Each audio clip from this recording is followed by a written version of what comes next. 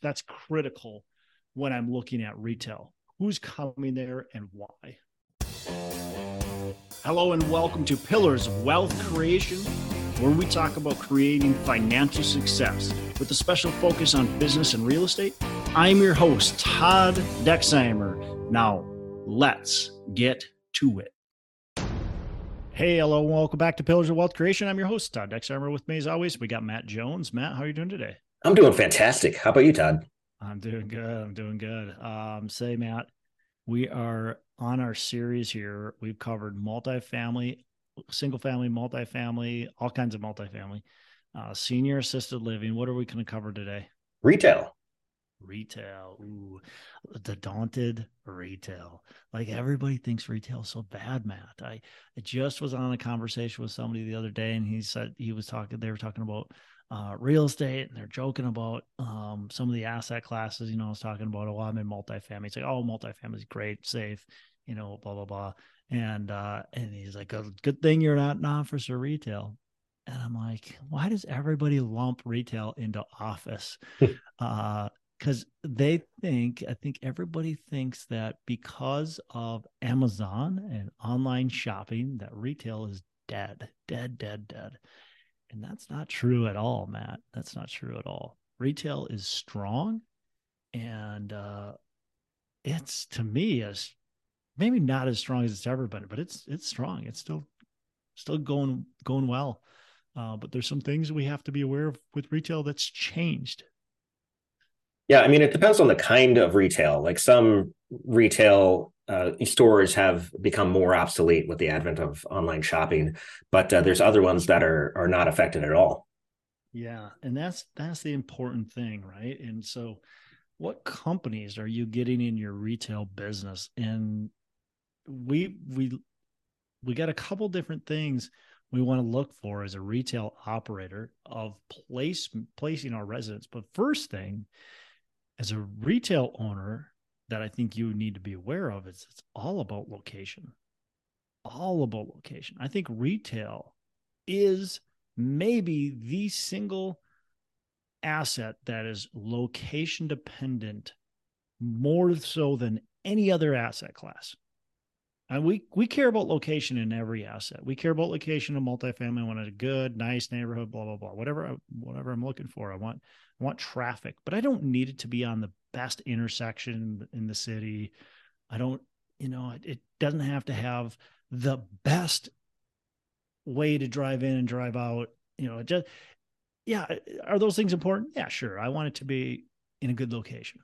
But with retail, in my opinion, that's what matters almost more than anything else, is where is this building located? And will people come there to shop?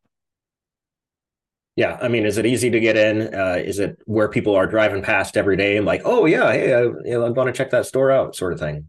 Yep. Is it convenient to people's houses, to where they do business? Are they driving past it on a daily basis? So we care about the vehicle count that goes by those buildings on a daily basis. And that's a huge driver of our traffic. We also care about, and this is part of the vehicle count, right? But we care about what's around it. Okay. So we bought a retail. Let's just talk about this retail space that we bought. We bought this retail space in Apple Valley, Minnesota. So suburb of Minneapolis and St. Paul.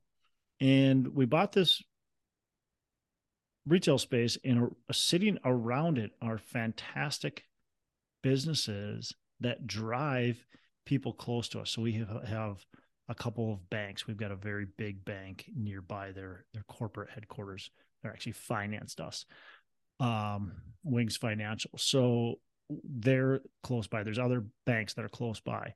We've got, McDonald's close by, Starbucks close by, Chipotle close by. We've got a lot of different restaurants, fast food restaurants that drive people to the area, right? Fast food is all about convenience. People drive through, but then they see our place. Okay. So they're driven to our place. So we got grocers nearby. So we've got a lot of commercial nearby that are going to drive people to the area. And there's a reason why they're coming close to our building. So that's critical when I'm looking at retail. Who's coming there and why? And how much time are they going to spend there, right? How do you find out the traffic car count? Yeah, that's really easy to get a hold of. There's studies that are done all the time. The city should have that. If the city doesn't have it, probably your local real estate company is going to have that. So CoStar would have it. There's all kinds of reports out there that you should be able to obtain that with. Okay. Yeah. And the cities care because that's, they have repair schedules on their roads, right? And it's based on how many cars are going through certain areas. And so the cities know those, they track those traffic counts. That makes sense. Yeah. So I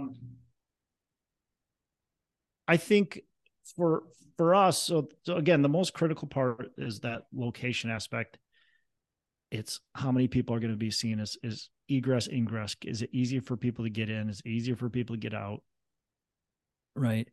And then when we're looking at purchasing, of course, we're looking at what businesses are there, and we're looking at filling. We're looking at what kind of businesses can we get in. So let's talk about the businesses again that we want in our retail strip, retail center. Oh, that's the other thing too, is we want to know what kind of building do we have. But so our building is strip center. Okay. There's multiple tenants, multiple bays. They can have anywhere from, they can have a few hundred square feet all the way up to, 10,000 plus square feet. Our building's about 100,000 square feet. So somebody could take, quite frankly, one whole building. There's two buildings, one whole building. We wouldn't want them to, but somebody technically could. We want businesses that are a good mix. Okay. So I want a good mix of driving factors to our location. So we bought this building. It's got a liquor store. Okay. That's great. That brings people in. It's a very classy, very nice liquor store. Yeah, that brings people in. We've got a sit down buffet restaurant. Okay. Japanese buffet restaurant, nice restaurant. A lot of people go to it. High quality. That drives a lot of people there. Okay. We've got an appliance store. They sell appliances, repair appliances. They sell. Most people aren't buying appliances online, right? We've got a dry cleaner at our location. Okay. That drives people. We've got a tax prep company, right? Driving people. I should say you can't do that online. But CPA needs are not going away. Okay. I don't think the government's going to stop taxing us anytime soon. At least that's my guess. I don't know, unless you have different insight than I do. I'm not expecting that at all. So yeah, I wish. So we've got some good businesses, and those are businesses that are really hard to replace, right? You can't just go online and do a lot of that stuff. You can't go online and eat at a restaurant. We've got X Golf that just came in. They are a video simulator golf place. And so you go and hit golf balls. Minnesota's, I think, the number 2 golf state in the country. And yet we have the shortest golf season of any state. Okay. So people like to play golf here. They like to hit clubs, and they're going to go there and they're going to hang out for a while. And that's going to drive business to the rest of the retail around. Okay. And then we're looking at other restaurants. We're looking at other businesses. We've got a fitness and kind of rehab business that's looking there. So anything you can do to drive customers into the other businesses are there. And so we like variety. We like restaurants. We like service-based businesses that you can't replace, right? Hard to replace. We like the X Golf, which is entertainment. Love entertainment, right? And then love some businesses that like the liquor store and the appliance store. Like most people aren't buying their liquor online. Most people aren't buying their appliances online. It's just something that people don't do. They go and see it. So you're being really thoughtful about who the customer base is of this, strip mall. So you're, thinking about like families. So you're not putting in like strip club, for example. I mean, might be a great play for the certain uh, mall, but not ours. No, Mm-hmm. no, no. We try to stay away from that. We had we got some outlots. We had people looking at doing like a car wash in one of them. Just doesn't work for the space, but things that are going to drive traffic to it, and things that are going to will. And you're right. Like that's a good point that you brought up with the strip club, right? That doesn't whether you think strip clubs are great or horrible. I don't really care. That doesn't match with the type of businesses that we've already got in place and that we're looking for. So right now we've got an end cap bay, meaning at the very end of the building. Those are more valuable spaces. We've got this end cap bay that we're looking at leasing out, or we are leasing out. And we're being very thoughtful for who we bring in there, because we want to make sure that the tenant we bring in there is going to positively affect the rest of the tenants within our location. Because our goal is to make everybody as successful as possible. We hope that every single business there, those owners are making money hand over fist. We want them to be so freaking rich that they want to stay forever, and they want to pay us more rent. And they're happy when we say we're going to do improvements and you're going to have to pay more. And they're like, yes, please do them, because we're making so much money and we know we'll make even more money after you do this. That's our goal, right?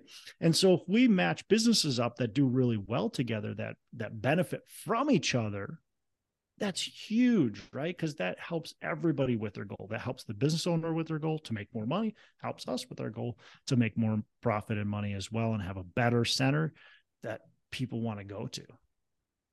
So you're not going to put in like 10 different golf experience stores. Yeah, no, like that would be crazy, right? We can't do a second one there. That would be crazy, because it just would cause a negative competition there, and also piss our current tenant off too. So we want to make sure, again, we're very thoughtful, critically thinking about how this is going to affect everybody else around, and then the other thing too is how like the neighboring businesses are going to benefit from it as well, like how we can all benefit from each other.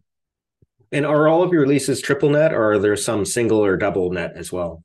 Yeah, we do all triple net lease. So triple net lease meaning that the tenant pays for everything. They're paying their share of property taxes, the electrical, all that kind of stuff. And they also pay for tenant improvements. So if we have to replace the roof on their building, they're getting benefit from that. So they're paying for part of that repair, their prorated portion of that repair. So it's full triple net lease. There are other ways to do it. There's just a lease with no charges. There's the double net lease where you're not charging. Or there's also all kinds of triple net leases too, where you might not be charging back the cams. You might be charging some of the cams, but not all of the cams. So yeah, There's different ways to go about it, depending on what you charge them. Yeah, we like full chargebacks. So for kinds of retail, I think that's really valuable for people to understand. So you've got several different kinds of retail. You've got the big box store, the mall type retail, right? And so think about the mall. Those are challenging in my opinion right now. Definitely not as popular, harder to fill mall experiences. So I think those, at least for me, that's not my appetite. I'm not going to go into the mall. Now I did notice, so we had Maplewood Mall by us that sold, and it sold for a really good price. It was fairly vacant, and they went in there and they put all kinds of new stores in there. They filled it up. They've done a good job, but they've put a lot of new experiences in there. they're actually, there's like an indoor zoo there Hmm. in the mall. So they've done a good job at filling a variety of businesses up. And I don't spend a lot of time in the mall, so I can't tell you all the stores that are there, but now they are selling that asset for and poised to make a pretty good profit to do that. So they specialize in just turning around locations, and there's certainly profit to be made, doing that. There's the retail strip, which was what we are talking about in Apple Valley. Um, Everybody knows what a retail strip looks like. I think I would be a little bit more careful with the anchor tenant type strip that has that one big box store and then maybe has several. I would be more careful of that because I think that companies aren't needing as much space potentially. And so that to me, I wouldn't count on my big box store to be my big anchor as much as what you used to be able to count on. And again, I'm not like a retail expert, so I'm sure somebody might be listening to this and going, "Ah, he's so wrong." So definitely could be, but I think you got to be careful with the big box store because um, you're really counting on them. And so I hate just counting on one tenant, right, to lift me.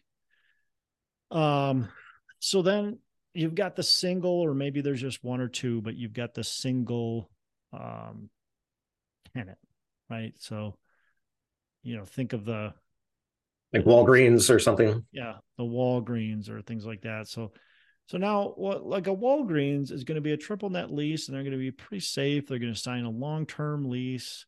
And they're a company that's been around for a long time. They're not going anywhere.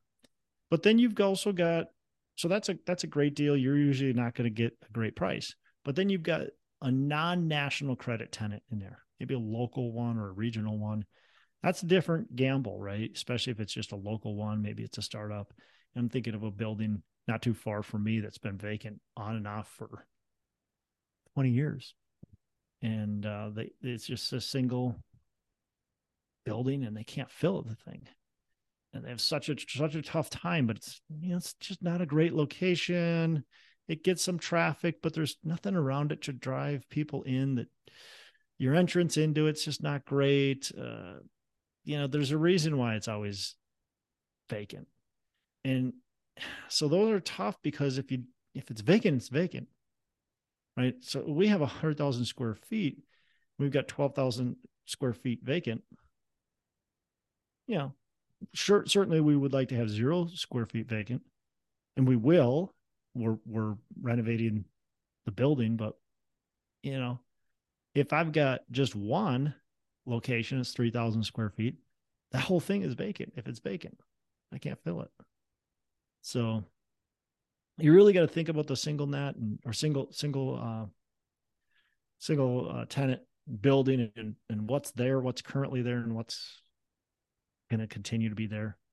But I would want something like a fast food restaurant, like a McDonald's or a Walgreens or something like that. That to me would be more attractive than your local shop that might be there for a year and might not be.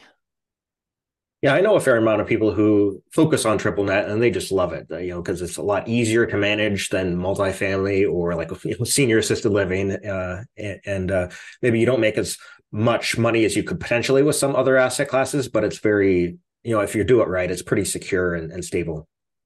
So the nice thing with triple net, especially if you've got that great location, that great tenant, all that kind of stuff, is it's mailbox money. It's just super easy. You don't have to think about much. You don't have to do much. Make good money on it. Again, the risk factor is that they're no longer there, and now you're working really hard, and now you're losing money. So here's a risk factor of retail. And beyond some of the key things that are happening in the economy with retail is you have a tenant that moves out and a new tenant moves in.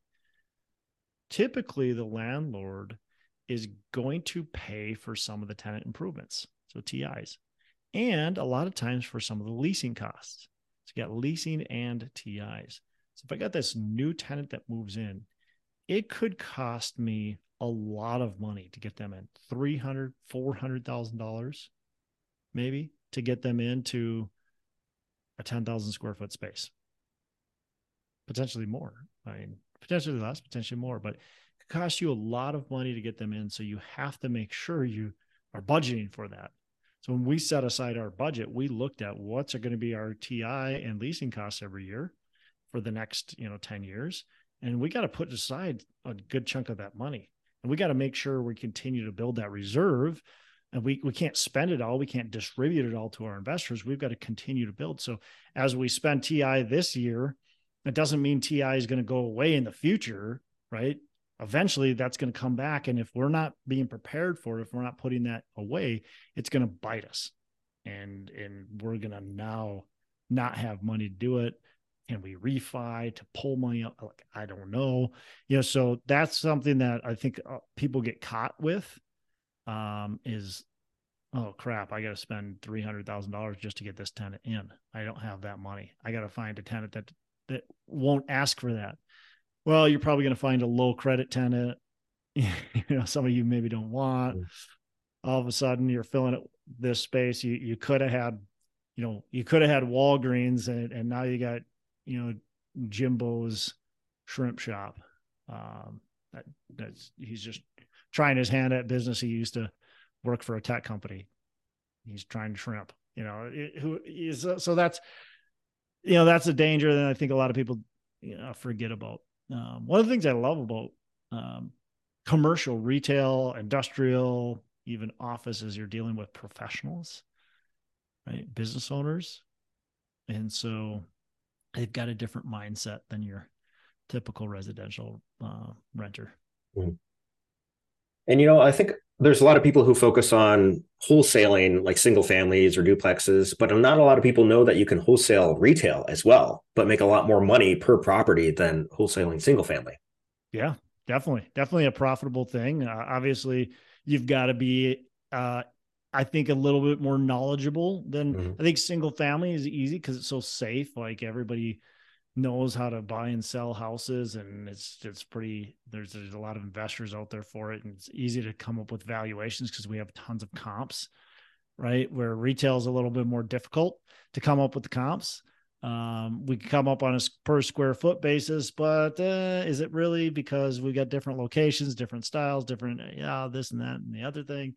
So it's a little more difficult. So you really have to know what you're doing to do it. But it's very profitable to wholesale or flip retail if you can do it right. Mm-hmm. So, sure. Well, cool, man. I don't have anything else. Do you? No, that's it for today. Awesome. We covered a lot. So retail, dig into it if you like it. I love it for the right, the right location, the right opportunity. I think it's a great asset class. So Matt, you have a fantastic rest of the day. Make every day Saturday. Thanks, you too. Hey, thanks so much for listening. I appreciate you being a loyal listener.